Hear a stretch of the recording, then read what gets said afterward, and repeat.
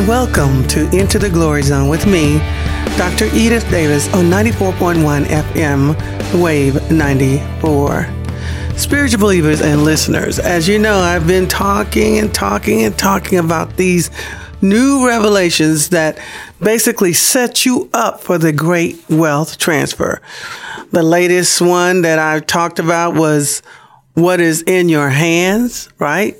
Start changing your perspective on what you have. What has God given you? Because He is expecting increase.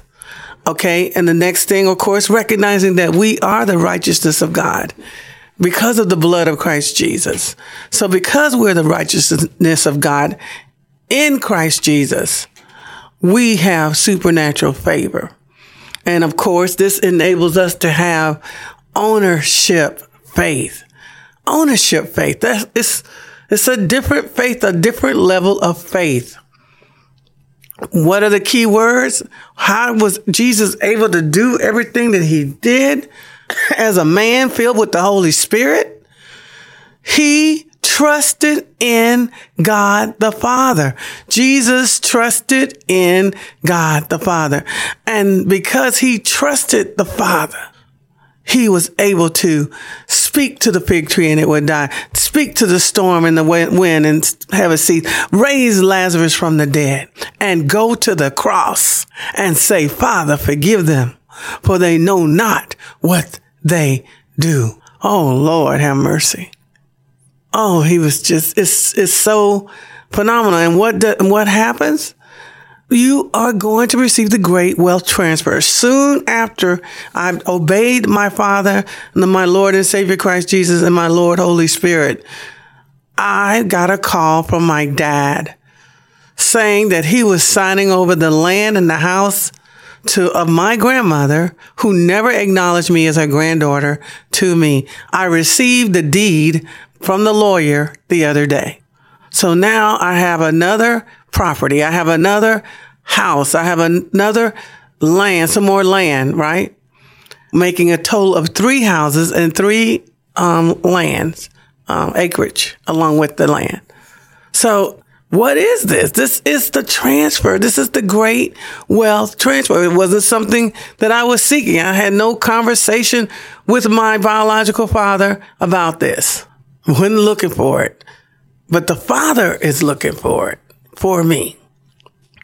And so I am excited about what is about to happen, because it's not just me. It's people that were in the class. They're already receiving bonuses. They're already receiving promotions. Why? Because God is preparing the people that He can trust. He can trust with His wealth. With His wealth, because everything belongs to Him, right? And so we need to become what? Good stewards. This is the time of year for me where I am, a little overwhelmed of God. I'm always trying to reach out and help people. And so I'm just trying to make sure that I keep my eyes on Christ Jesus. One of the interesting things, and one of my spiritual leaders that I listen to is Pastor Bill Winston in Chicago. And he says something that just was so powerful. Rhema, he says, when you're in spiritual warfare, don't take your eyes off of the Word of God. And basically the same thing. Peter was fine when he was walking. I mean, he literally was walking on the Word, which was on top of the water, right? So Peter defied the laws of physics, right?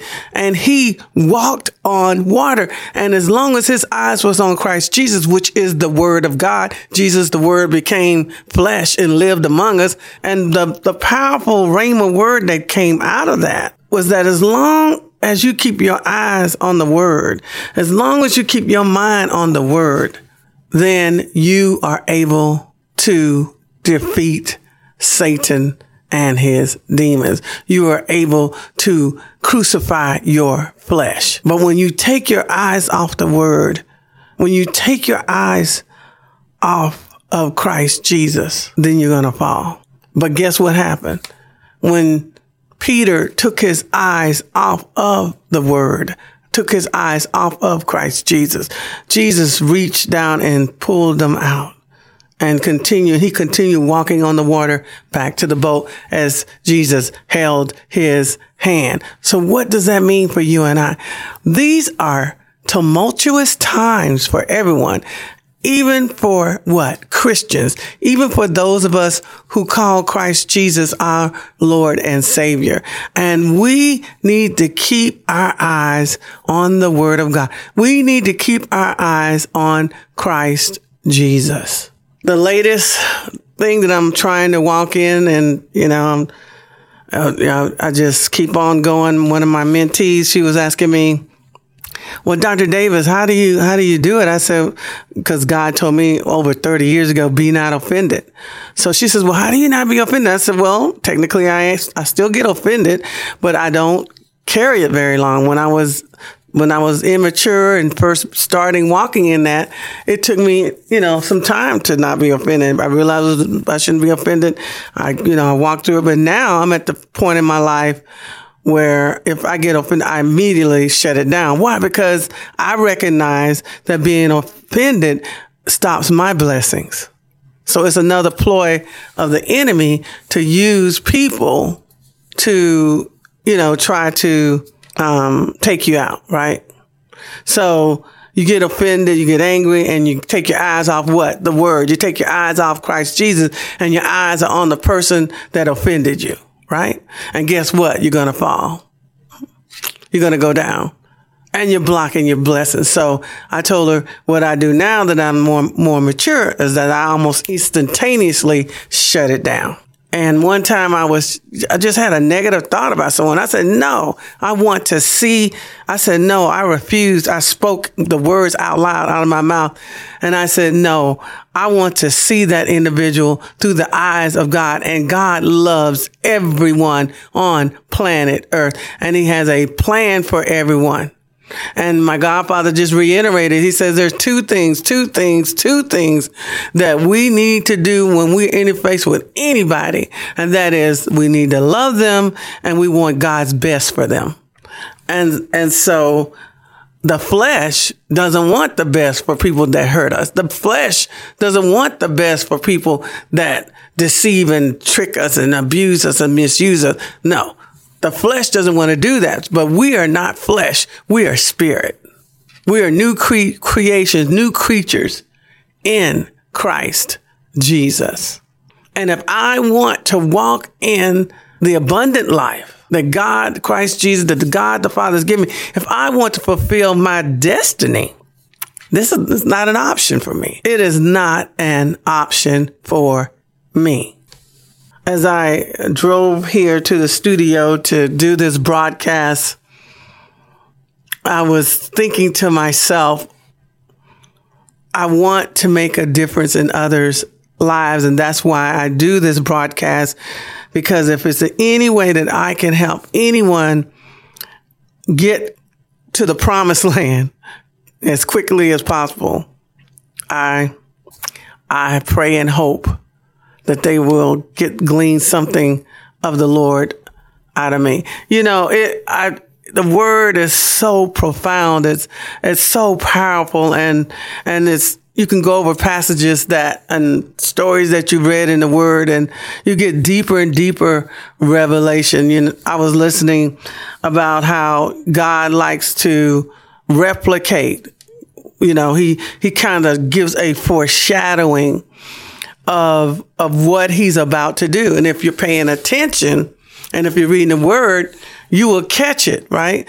And one of the things he showed was how in the case of Abraham and the last major test that he took, where he had to take the very thing that he had been crying out to God for, the very thing that he had been praying to God for, the blessing, his son, Isaac, the promise, right?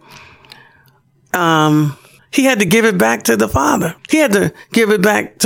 And it was interesting because I think I talked about this in the earlier broadcast, how, he didn't talk to Sarah about it because, Sarah wasn't having it. Sarah was not going to give up Isaac.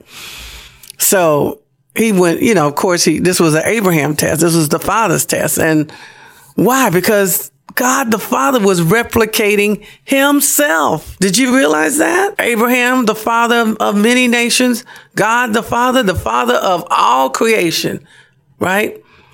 Abraham was asked to give up his only begotten son, the son that he loved, the son that he cherished and just adored and waited so long to have, the son that would be the seed for the many nations, right? And God longs to have a family, but it was basically Satan, tricked and deceived the Adams, which was his seed family. And basically they turned over everything that God had given them because they had dominion and God had given them authority, over planet Earth. Unconditional authority. They turned that unconditional authority over to Satan.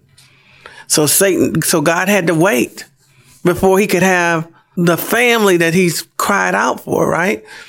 And in order to get that, he had to plant a seed. And in order for Abraham to get it, he had to plant the seed. He planted the seed in what? Sarah's womb and got Isaac. God planted, the Holy Spirit planted the seed in whose womb? Mary's womb, right? And got Jesus, Yahshua HaMashiach, Christ Jesus, right? So what's next? What's the other parallel here? So God asked Abraham, I want you to sacrifice your son. Abraham did it. Why? Because God had proven himself over and over again to be faithful. And even when Abraham screwed up and messed up, God still blessed him and protected him, right? And so Abraham said yes. Because in Abraham's mind, it was, he's going to die on this altar, but God's going to raise him up because God promised me that Isaac, the seed, he will be many nations. So, it wasn't easy. So he took his two servants and the donkey and what's going on here? They're going to the mountain that God is showing them. I think it was a 3-day journey. An interesting thing, 3-day journey. And so they get there and finally the servant's going, what's up here, man? I don't see no sheep. I don't see the sheep and the lamb. I don't see them. And what happens? He takes the wood, right? And he puts it on Isaac's back and finally Isaac, and he tells the servants, we will be back. Right. And Isaac says, Father, I see the wood and I see the knife, but I don't see the sacrifice. Right. And finally, everybody's like, what's up? I mean, everybody's wondering what is up. And he goes up and he finally, we know Isaac was probably a teenager and Abraham was an old man, right? So Isaac could have ran. Isaac could have overcame his father, but Isaac humbled himself and laid on the altar because he trusted his father, right? Parallel here. So what happens? Same thing. We've got Jesus, Yahshua HaMashiach, God's beloved son that he adores. And he has the wood on his back. He has the cross on his back as he goes up to pretty much the same mountain range that Abraham offered up Isaac as a sacrifice. And what happens next? Abraham raises up the knife. Abraham raises up the knife to plunge it into the heart of his son. And God says, do not harm the boy, now that I know that you fear the Lord. But guess what? God the Father did not exempt himself, because in order for him to get his family, blood had to be shed, and it couldn't be just any blood. It had to be innocent blood. It had to be pure blood, holy blood, God's blood. Say Satan wasn't expecting that one. He wasn't expecting that one. He wasn't expecting God to bankrupt heaven to save us. And guess what? Jesus, just like Isaac, humbled himself and was on the cross and was crucified and said, Father, forgive them, for they know not what they do. And then he died. It is finished. He died on that cross, right? When Abraham went down back to the mountain, the Holy Spirit in the scriptures only said it was, even though Isaac was with him, it didn't say Isaac. It just said Abraham came back down. Why? Because in God's eyes, Abraham had proven that there was nothing that he would not withhold from the Lord, right? So we have this shadowing. So as I move forward with my journey with the Lord, I see all this shadowing. This foreshadowing. I am excited for the body of Christ. I'm excited because we are about to see signs and wonders. It's at our church right now, at All Nations Church. We have been doing there'll be 2 years on Sunday where we have done the prayer walk in front of the Capitol. And guess what? The crime rate in Tallahassee, Florida has been going down starting a year ago, which, we have been pressing in and being faithful to do the prayer walk every first Sunday of the month. It'll be 2 years in November. So I know something explosive is going to happen that day. If you wish to join us, we'll be at the steps of the Capitol at 3:30 p.m. Tallahassee, Florida, the first Sunday of the month. I'm not sure. I think that's maybe November the 7th or something, but it's the first Sunday of November, 24 months. And guess what? We've had our new pastor, Pastor Isaiah, who's getting married to a beautiful young lady, and they're getting married at the end of this month. He has introduced intercessory prayer on Monday night, and the presence of God himself, of Christ Jesus, of the Holy Spirit has been heavy. People have seen angels walking around. We are entering into a new dimension of faith. And then we have our leader of our intercessory prayer on, I think it was Tuesday. I think they're moving it to Tuesday nights or Tuesday mornings. Intercessory prayer on Tuesdays. That's Amy Johnson. So we are just pressing in with prayer. And then I have my, one of my oldest and dearest friends, Gwen Lee, and Houston, Texas has a ministry called the Upper Room Ministry, which is about to hit on 25 years of faithfulness in prayer. Gwen is a serious intercessor prayer warrior. She also is a banker. She's a mortgage banker. And so she has a 9-to-5, right? But she is faithful to the ministry, the Upper Room Ministry. And I see the people of God pressing in to prayer. People don't realize this, but our nation was based and saturated and bathed in prayer. Count Zinfandel over in Europe had a tower, and that tower was 2 people went up in the tower, and it was 24 hours a day, 7 days a week, 365 days a year for over 100 years. And out of that came the United States of America. Prayer is so important. And we, as members of the body of Christ, need to continue to get on our knees and also learn how to pray properly. There are certain kind of prayers and certain types of prayers. But when we deal with cancer, when we deal with sickness and disease, when we deal with the enemy attacking our bodies or attacking people that we love body or attacking people that we are praying for body, we speak to the problem and we command it to bow its knee to King Jesus. And then we dispatch healing and health, riches and wealth, or whatever the the deficit was, we pronounce that in the name of Jesus. But we curse the thing that's attacking those individuals, right? So it's been an awesome time, and I am just excited about what God is doing and has for us. And we worship and we follow, those of us who belong to Christ Jesus, an awesome God, a good God. God the Father is a good God. He is our daddy, and he loves us very much, and he loves you very much, and he has a great plan for your life, and he wants you to be ready for the great wealth transfer. He wants you to walk in ownership faith. He wants you to know that you are the righteousness of God in Christ Jesus, that you are the righteousness of God because of the blood of Christ Jesus, not because of your behavior, right? And then he wants you to know what is in your hands and appreciate it and bless it, and don't curse it. I do this now with my son and daughter now. I just say, I bless it. Bless them, Lord.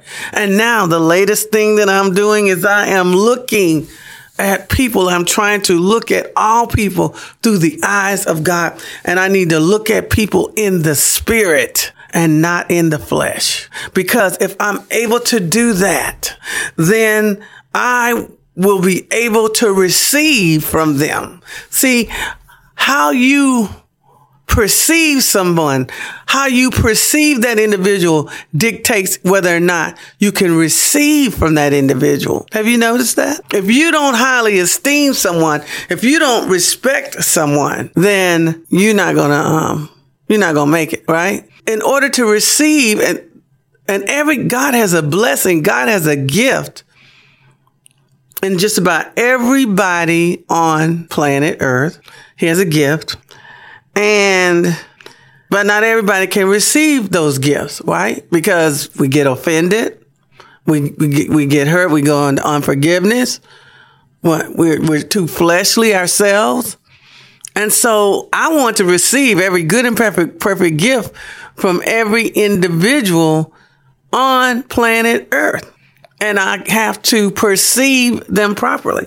And the perfect example is Christ Jesus himself. Right? Jesus, the Son of God, because he trusted in the Father and he did only what he heard the Father say. He only did what he saw the Father do. He only said what he heard the Father say. Right? So he was totally 100% eyes on the Father and was about his Father's business. And he came to show people who the Father really was, not the fabricated thing that Satan set up that had people afraid of God. God is a loving God. God is a kind God. God is a just God. And Jesus came to introduce us to him. When you saw Jesus, you saw the what? The Father, right? So Jesus basically could raise people from the dead. He could open blind eyes. He could open deaf ears. He could turn people, cast out every demon on planet Earth out of anybody and everybody if he wanted to. There was nothing that Jesus could speak to a storm and say, be quiet and be still. He could send Peter to go and get a gold coin out of the first fish mouth that he pulled out of the water. There was a gold. He said there'll be a gold coin in it. Money was no option. Money wasn't a problem. Why?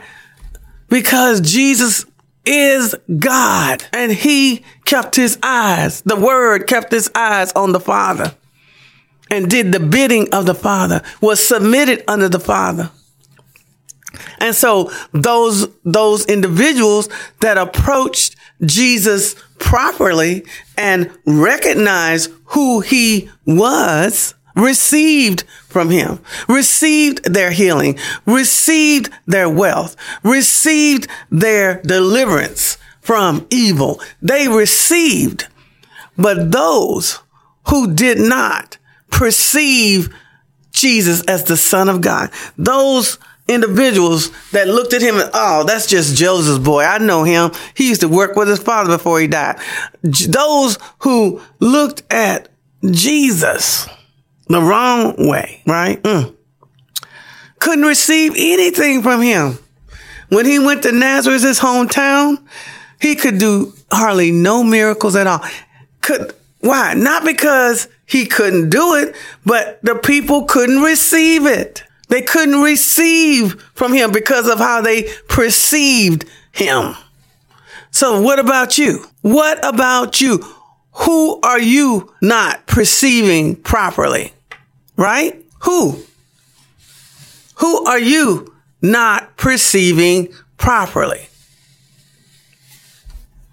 So if you perceive individuals and give individuals their, credit, treat every individual with respect, even if it is a person on the street with a cardboard in his hand, treat that individual with respect and dignity, right? You will receive from them. I never forget, I was a homeless person and, I gave them something and I remember he pronounced a blessing over me. I received it. Might have been an angel in disguise. I don't know. But I'm just saying that people need to check themselves and they need to understand that we need to look at everybody through the eyes of God. And God loves everybody and God wants the best for everybody.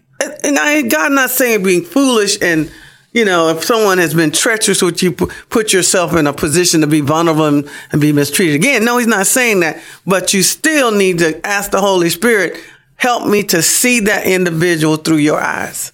See them in the spirit, right? My godfather, he's been teaching me about preemptive forgiveness. And I do it now as well. I get up in the morning and I say, I forgive everyone in advance. So if anybody offends me, anybody hurts me, anybody does anything to me, they're already forgiven. Now, I'm not as advanced as he is, but I'm heading in that right direction because I want to receive every good and perfect gift that God has for me. Okay, spiritual believers, I just wanted to make sure that I share that latest revelation to the prelude for receiving the great wealth and the great wealth transfer. So now you need to look at how you look at individuals, how you perceive individuals. And now we're looking at Romans 10:9. That is, if you confess with your mouth the Lord Jesus and believe in your heart that God has raised him from the dead, you will be saved. Thank you for once again joining me on 94.1 FM Wave 94 on Into the Glory Zone with Dr. Edith Davis.